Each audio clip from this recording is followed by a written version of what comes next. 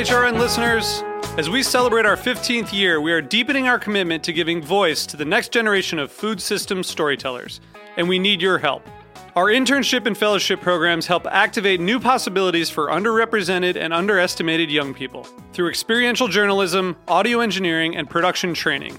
Through these unique programs, HRN helps food equity stewards build essential workforce readiness skills that expand their potential and foster economic mobility. Please consider supporting these critical programs. And with a minimum donation, you can be entered to win a dinner for two at an amazing restaurant in one of 8 cities and tickets to a concert at a great venue in one of those cities. We have incredible partners across the country who have donated, as they also share our passion for helping to educate the next generation of food systems storytellers. Check out heritageradionetwork.org/15 to donate and enter to win today. That's heritageradionetwork.org/15 to donate and enter to win today. And make sure you donate before March 31st. Thank you. This program is made possible thanks to the generosity of our listeners. Show your support at heritageradionetwork.org/donate.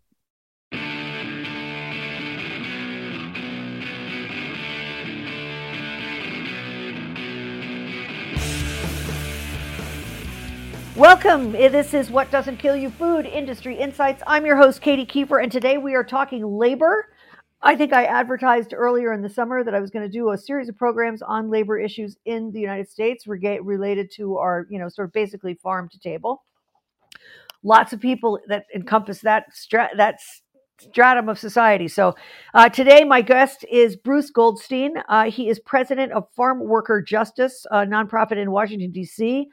This is a national organization that empowers farm workers to improve their wages, working conditions, occupational safety, health, immigration policy, and access to justice. So you can see we have once again tapped into the Mac Daddy of information on all of the issues that face labor in fields and restaurants, possibly even restaurants. We don't know about that. We'll find out. But farm workers anyway. Bruce's activities have included advocacy in administrative agencies in Congress, building coalitions, advising grassroots organizations, litigating high-impact cases against employers and government. Love to talk to you about that sometime, Bruce. Training of legal professionals and shaping public opinion through publications and the media. FJ, or rather Farmworker Justice, is a national leader in advocating for immigration reform legislation, improving labor and occupational safety protections, and expanding access to health care. It was begun in 1981. I'm not going to keep going here, but Bruce has been, if you haven't noticed, Bruce has been much in the news over the last 4 to 6 months. This issue that we're going to be talking about today, which is the rolling back of an essential survey used to determine farm worker wages. This controversy has started, I think, in April. Correct me if I'm wrong, Bruce, and continues to this day. So Bruce, take it away, my friend. Tell us about Farm Worker Justice and what you guys do on a day-to-day. Well, thanks very much for having me, Katie. We really appreciate it. Yes, I'm the head of Farmworker Justice. I am an attorney by trade, and I've been with the organization since 1988. It was founded in 1981. And we've always focused heavily on immigration policy because the lack of immigration status that many farm workers have, it really deprives them of the bargaining power they need and of the legal rights that other people have. So immigration reform, that is to try to get farm workers and their family members who are undocumented a documented immigration status and path to citizenship, is a big priority. Mm-hmm. We've always worked a lot around wages and working conditions, occupational safety and health, and access to health care. So issues like pesticides and heat stress with these heat waves that have been happening on the West Coast. Smoke from the wildfires is a big issue for farm workers who work on safety and health, and access to health care, because most farm workers don't get employer-provided health insurance. There is a system, federally funded health centers. We help farm workers access those, and we help those centers understand how better to reach farm workers. Fantastic. We have so much to talk about. I'm going to, if you'll permit me, we will schedule another date a couple months down the road to talk about the immigration issues that are sort of at the root of so many problems, and also that have such an impact on our food system in general, which people don't really seem to grasp it's a huge subject. We will return to that. So let's start by talking about this farm worker survey. The USDA announced, I think in April, correct me if I'm wrong, that they were canceling the farm worker survey. Tell us what that survey is and what is the impact on farm wages as a result of this decision? Okay, well, the United States Department of Agriculture, the USDA, does a lot of data collection and analysis about agriculture. And one of the many pieces of information that they collect has to do with farm workers, the people who work on farms and ranches to cultivate and harvest our crops and work on dairy farms and other agricultural businesses. So that's who we serve. That's who Farm Worker Justice serves, the people who work on farms and ranches as workers. The Farm Labor Survey of the USDA has been going on for about 100 years. And it serves a lot of purposes. It's a statistically valid survey. It's done by asking agricultural employers, that is farms, for information about their payroll and about their workers and about the wages and the number of hours that workers are working and the number of workers that they hire each year. So for a long time, this survey's findings about farm workers' wages has been used by the U.S. Department of Labor to set one of the main minimum wages for what's known as the H-2A Agricultural Guest Worker Program. So if an employer wants to bring in foreign workers, claiming that it's got a labor shortage, it has to offer certain minimum wages and working conditions. The Farm Labor Survey's annual wage survey results are used by the Department of Labor to set those wage rates. Right. So, I'm gonna nitpick just a little bit here. So, when the USDA sends out the questionnaire or however they format the survey to agricultural entities, farms, and are the farmers happy to give that information? Is it helpful? Do they view this as a tool that helps them, or do they view it as something that is going to cost them more money? Like, is the compliance good, is I guess what I'm asking. Right. It's good enough. The compliance by agricultural employers with this Farm Labor Survey is good enough that it results in statistically valid information for every region of the country every year. There are a lot of businesses that don't participate. We all don't participate in every survey that comes our way. And some of them are concerned that the wage survey results harm them because it shows what the wages are, and then the U.S. Department of Agriculture uses those wage survey results for the H-2A guest worker program.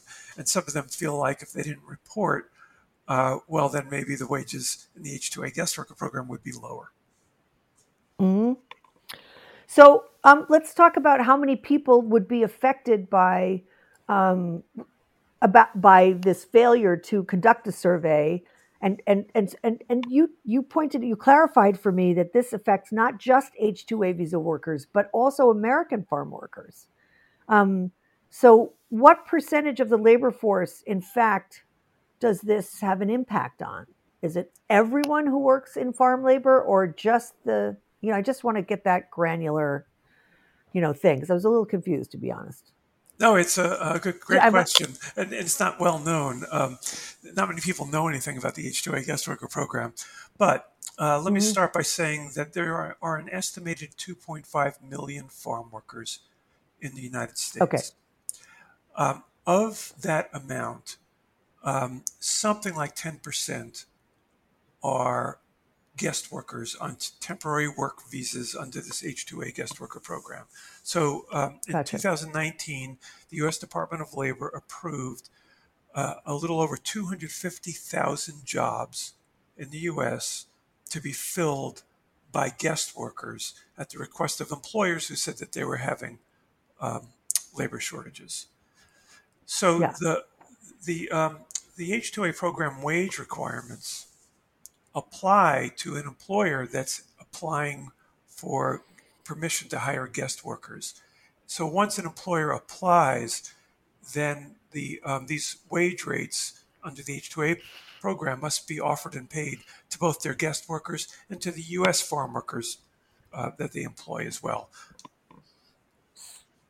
Okay, so that's a great answer, because that says that, in other words, it's not just these short-term migrant workers who are coming in, but it's really the entire 2.5 million farm laborers are affected by this survey.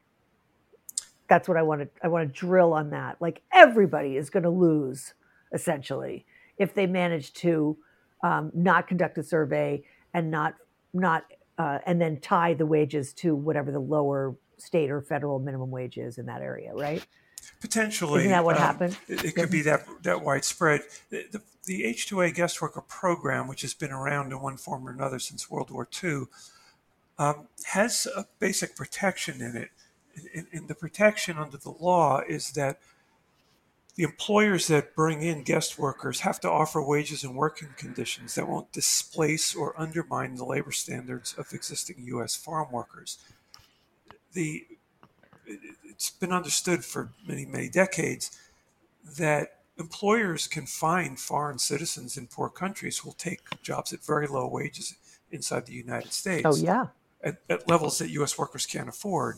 So if there were no limits on what the wage rates were, then the employers could bring in foreign workers and exploit them and displace U.S. farm workers who couldn't afford to take the jobs. Or if they did, their wages would be lower, because without the wage protections, the employers could offer what they want to satisfy the foreign workers from poor countries. So potentially, wow. Yes, it's been recognized that the guest worker program for agriculture can have as big of an impact as virtually every farm worker in the country. Mm-hmm. Right. So this is really a big, big deal to have the USDA to suspend this survey. Just to give people some concrete examples of what we're talking about. When they wait, Bruce, before we do that, should we talk about the AEWR, the adverse effect wage rate, which you kind of just described, but not with using that terminology?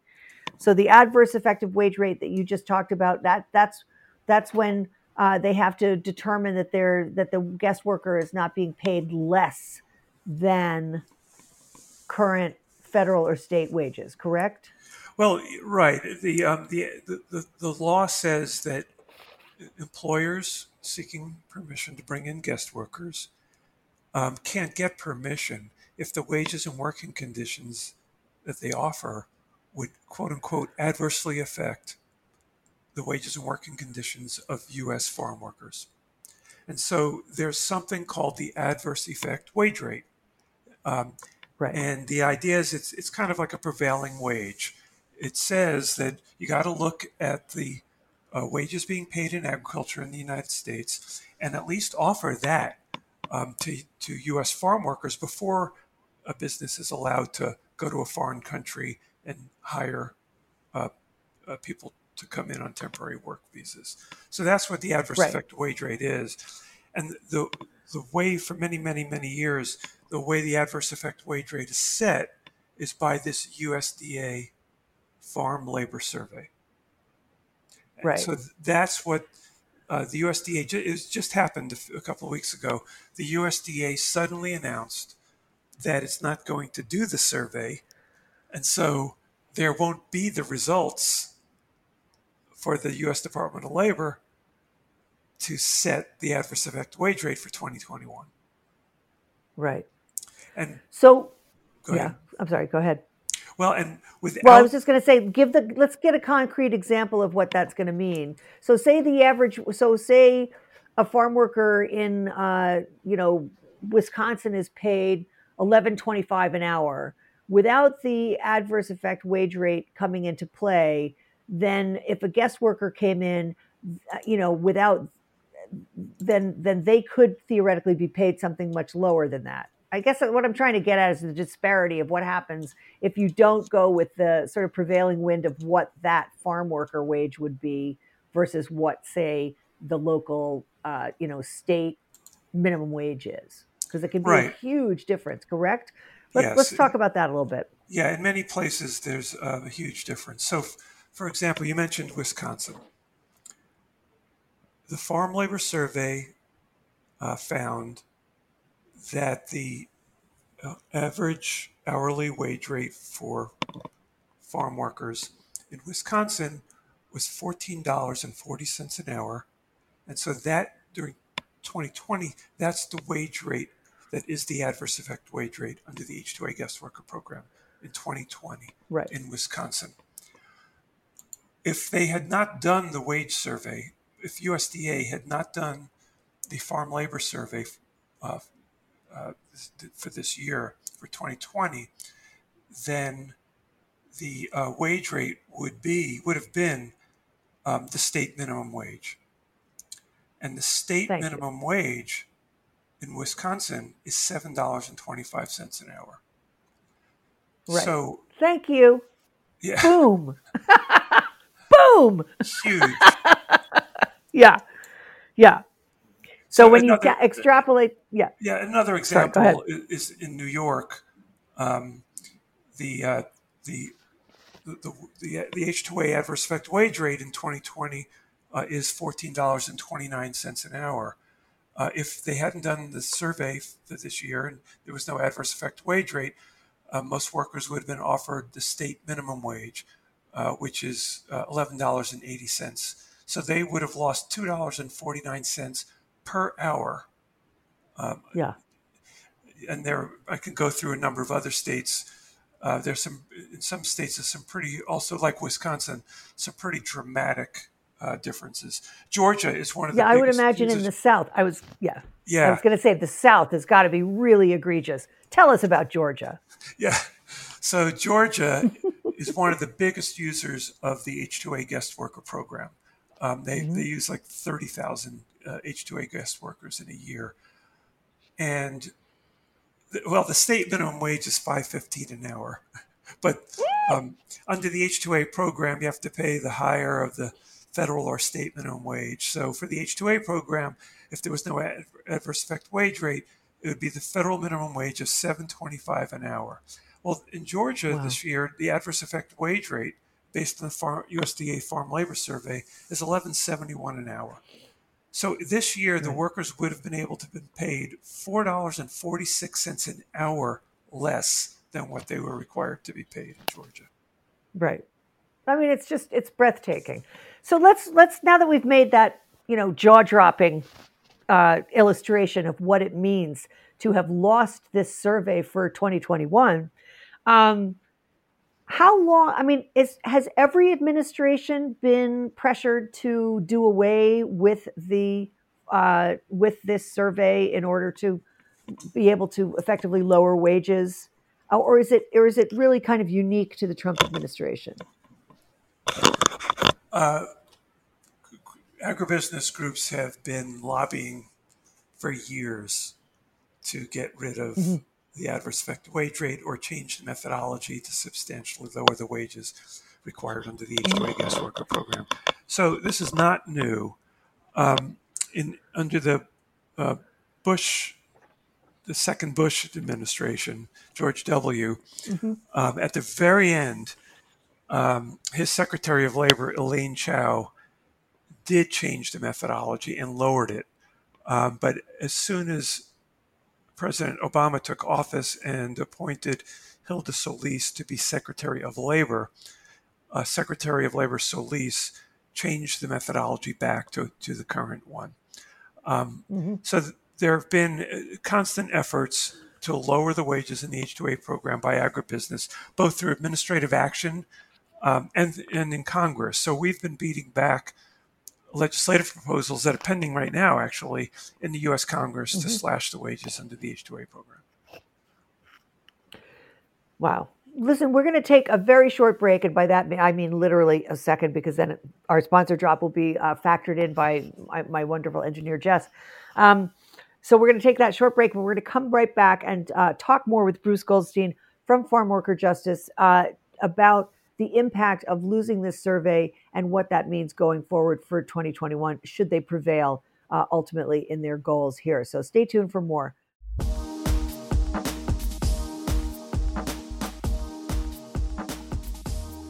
All of us at HRN have been keeping busy, despite working and recording from home.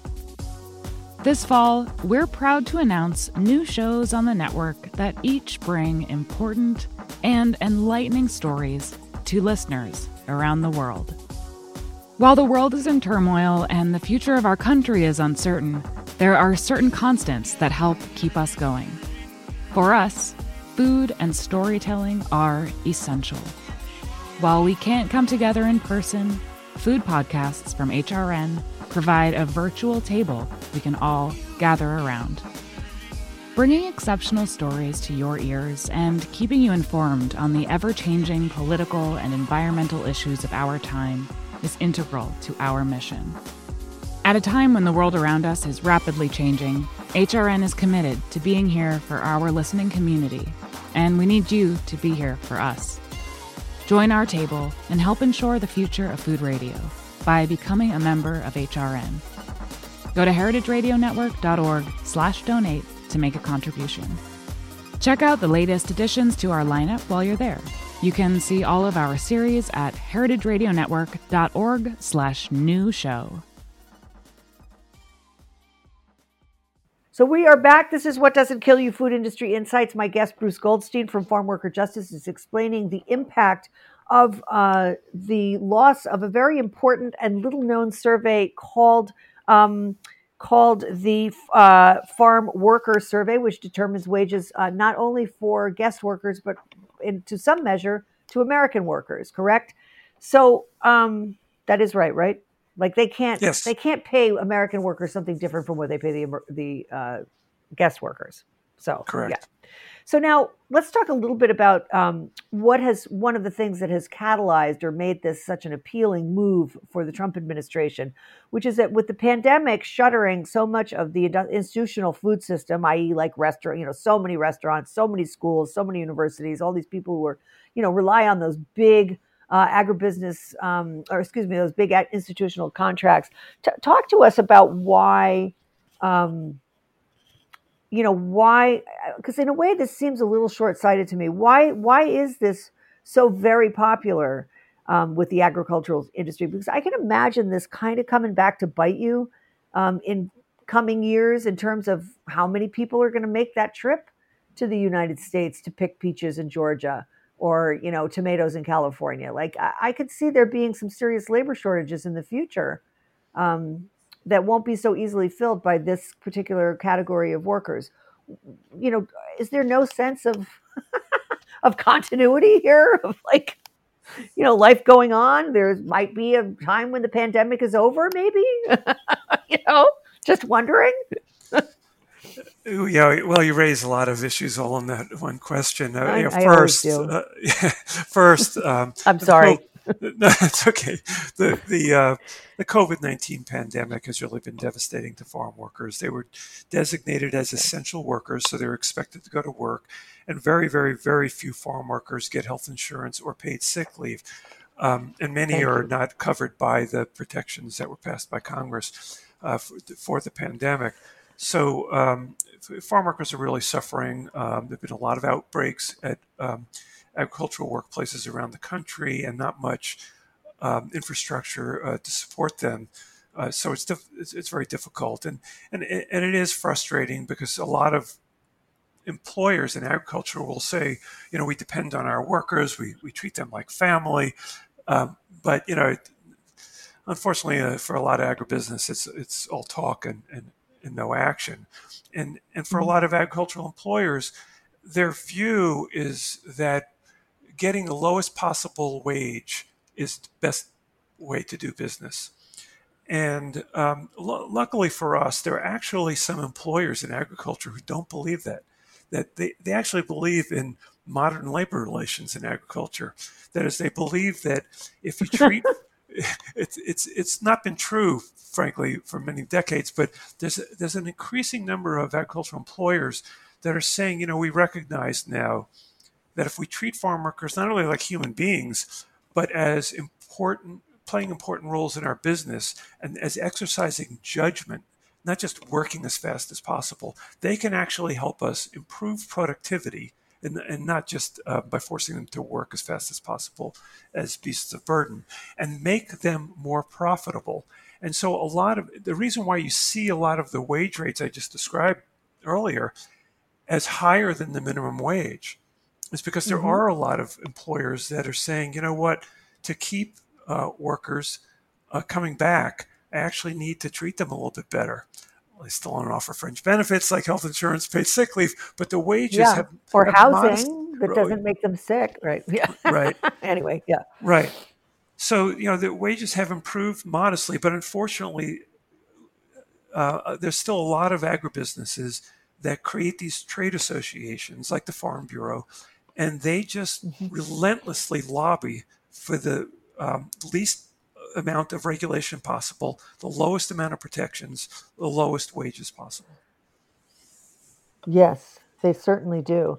I mean, I myself follow the meat industry really closely. For some reason, I have a slight obsession with that. You don't know that about me, but I'm going to tell you now. I actually wrote a book about industrial meat production around the world. So I really actually do pay attention to these things quite seriously. So let's talk for a second about this decision. So it occurs to me that there are so many different things in play here because there's immigration policies and politics at play in this. I mean, it seems to me there would be, because all of these are guest workers. They're coming from other countries. They're coming from what, President Trump would like to call shithole countries. There's, and yet our food system would collapse without these people. That's a fact. So the businesses that you're talking about are kind of taking a longer view. That's a very refreshing thing. But what we really see is the continued exploitation of guest workers.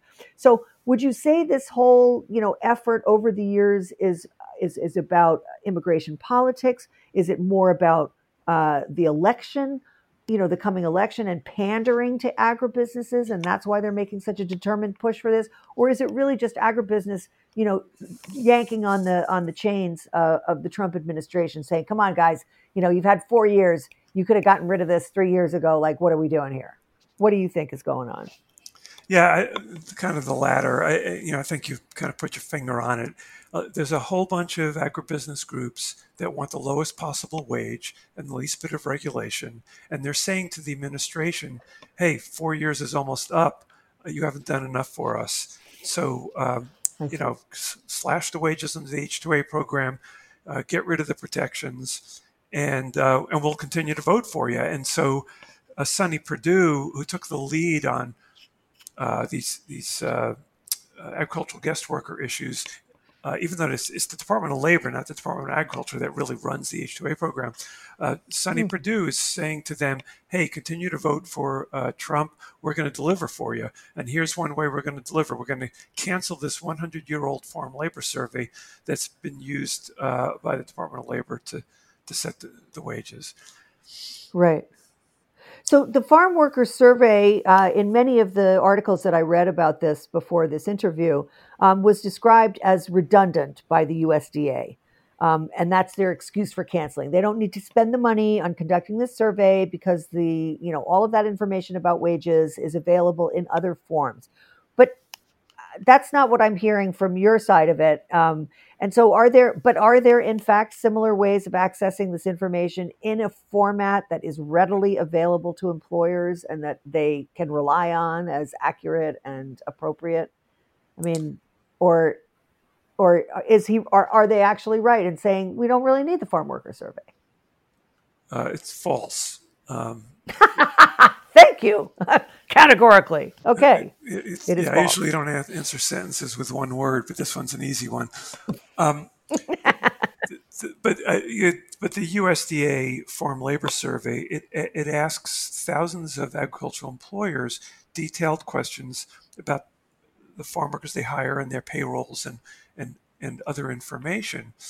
And there is no other entity in government or universities that ask farms those questions. So there is no other source for the information. The Department of Labor Bureau of Labor Statistics does a lot of non-farm surveying, and they do ask questions of certain labor contractors. But the Bureau of Labor Statistics does not survey farms. They said, well, the USDA does that, so we're not going to survey farms. So no, it's not redundant, and the cancellation of the Farm Labor Survey means that data goes away. So in other words, the Economic Research Service, which I would have thought would be the ones who do this, actually. It's actually actually a National Agricultural Statistics Service that does this survey. Okay. The Economic Research Service does some other work around all these issues. Mm-hmm. But it does not replicate this, is what I'm trying to get at. In other words, because as we all know, the ERS has also been absolutely gutted by this administration. So it wouldn't surprise me that even if there was once upon a time information that the ERS was providing, it's certainly likely that they wouldn't be able to supply it now because they're simply so decimated. So let's move along then, and talk more about the wages. Or really to go back to that what I said before about like the long-term projections. Having somebody who goes into Georgia every year and knows which peach to pick and which peach not to pick is a skill set. So it kind of, again, it's kind of mind-blowing that there is no force, there's no sense of future. It's just drill it down to the lowest possible. So then you get less and less experienced workers. And that has an impact. I know we already covered this.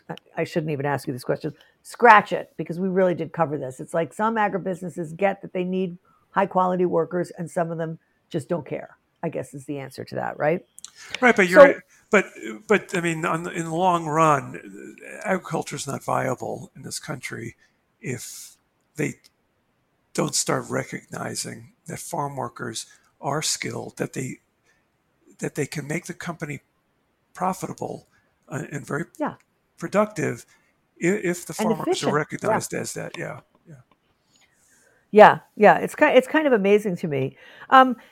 Because it's just so incredibly short-sighted. And also, let's point out for a second here that these migrant workers, these people, these guest workers come in to do things like pick peaches or tomatoes.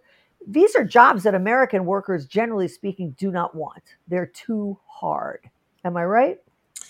Yes. Now, of course, if there are plenty of hard jobs in this country, and there are plenty of seasonal jobs in this country. For example, teachers, I mean, they're paid a salary that gets them through an entire year. So, arguably, if a lot of years ago we had started to pay farm workers a decent wage based on what it takes to live on during a 12-month period, even if they only work seasonally, and if we offered them health insurance and paid sick leave and other benefits that a lot of other workers get, there would have been more stability in the farm labor force. There wouldn't have been such high turnover. But right at this point, 80% or more of farm workers are immigrants, and a majority of farm workers are undocumented immigrants. And the reason is that the jobs are often so difficult and so poor paying that a lot of people won't stay in the job. They'll move on. Yeah, right. So how much, I mean, one of the things that they say that, in the argument against having a higher wage for workers, because in the wake of the pandemic, these agribusinesses have lost so much money. And so they use the Western Growers Association was quoted in one article I read about, this has to do with securing our food supply. But that doesn't really ring very true for me. I mean, would you say that agribusinesses are in danger of going belly up because they might have to pay their workers, $11 instead of $7? How reasonable do you think that claim is on their part? It's totally unreasonable. There are studies that show that we could increase farm workers' wages by something like 40%. So, for example, if a farm worker makes $10 an hour, you pay them $14 an hour instead. And the impact on households in this country would be something like $46 a year.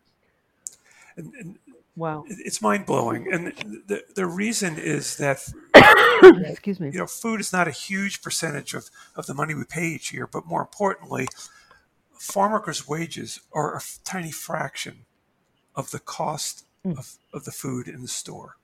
And so if we were to increase farm workers' wages substantially and just directly increase the price to the consumer without anybody in the middle absorbing that, it would be this very nominal amount of money. So no, even if you factored in things like offering health insurance or paid medical leave. Yeah, well, that's the sticking point for all of these companies. They all say, we can't possibly do that. I mean, it's my belief that immigration reform has not happened because they do not want to pay those things. Well, just to muddy the waters. That 40% could be spread around. It could be any form of compensation. So it could be increasing the wages per hour, like by 20%, and then the rest could be paying for health insurance and sick leave. Right. Yeah. So there are ways to do this. There are ways to do it. And I mean, the thing that's interesting is looking at the broad spectrum, not just farm workers, but anybody who works in the food industry, food industry. I don't care if you're picking apples or you're waiting tables at Applebee's or you're working at McDonald's. I mean, essentially, we, the consumer, are paying for a lot of the services that end up going back out to those communities. Maybe not so much the undocumented, but certainly low wage earners who work in that food system. And the reason is because they do not have access to those very, very basic, a strong fundamental, a strong wage, a healthcare system and paid medical leave. I mean, it's like, and especially in the face of COVID, it's like the idea that we're not addressing these issues head on. Well, okay, I'm going to digress, and I know I won't keep you too much longer, Bruce. I'm really sorry. I've been a little scatterbrained today, but one thing I want to ask you about is what do you see in the Biden platform, if anything, that suggests reform or progress for this specific section of food workers? Well, I haven't looked very closely at the Biden platform. I had looked closely at Senator Kamala Harris's platform when she was running for president, and I hope that Vice President Biden has a similar platform. She called for a lot of the things that we want and that farm workers need. So one is immigration reform that allows undocumented farm workers and their family members a path to immigration status and to citizenship. And we actually worked with agribusiness groups to pass a bill like that in the House of Representatives last December, but the Senate, has refused to take it up. So immigration reform is key. H-2A reform is key. So the wages actually are too low. The oversight is not tight enough. Benefits are not good enough. Lots has to happen with that. Labor rights. Farm workers continue to be deprived of the same labor rights that other workers get, like overtime pay. Even child labor rules discriminate against farm workers, allow kids to be hired at younger ages.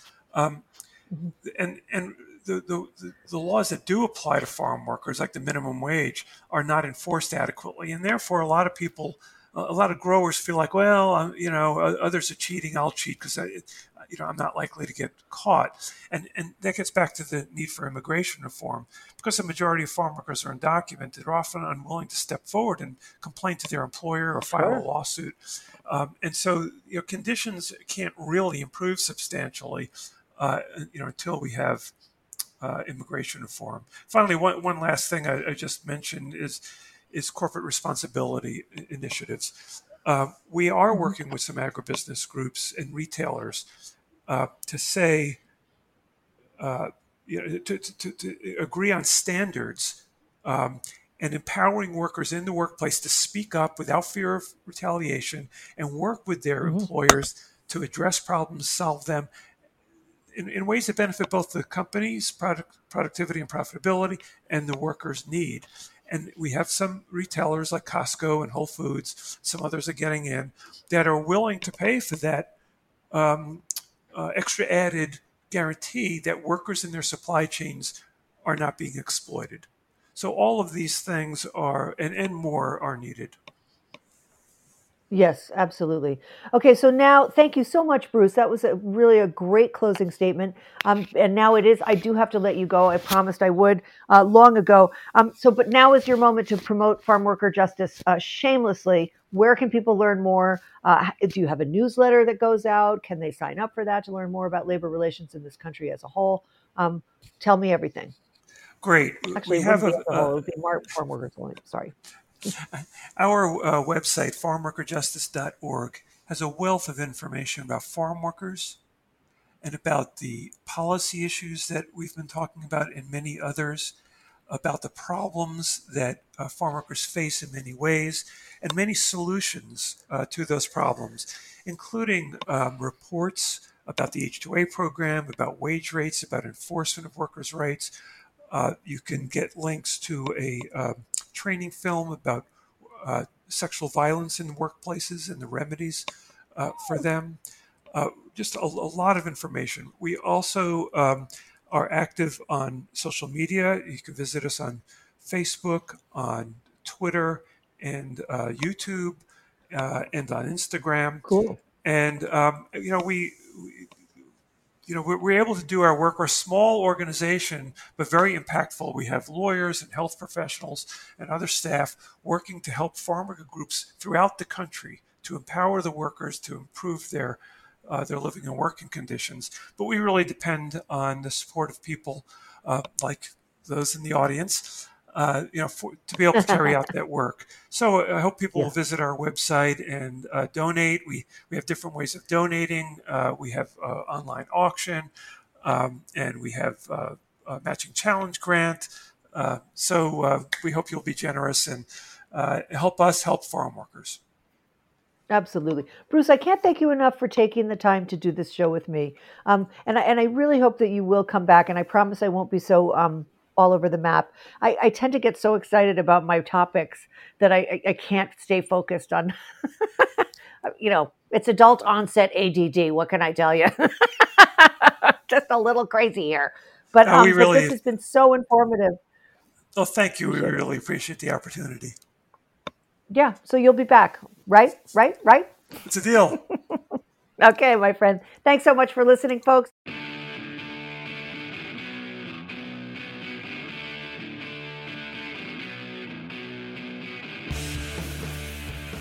What Doesn't Kill You is powered by Simplecast. Thanks for listening to Heritage Radio Network, food radio supported by you. For our freshest content, subscribe to our newsletter. Enter your email at the bottom of our website, heritageradionetwork.org. Connect with us on Instagram and Twitter at @heritage_radio. You can also find us at facebook.com/Heritage Radio Network. Heritage Radio Network is a nonprofit organization driving conversations to make the world a better, fairer, more delicious place. And we couldn't do it without support from listeners like you. Want to be a part of the food world's most innovative community? Subscribe to the shows you like, tell your friends, and please join the HRN family by becoming a member. Just click on the beating heart at the top right of our homepage. Thanks for listening.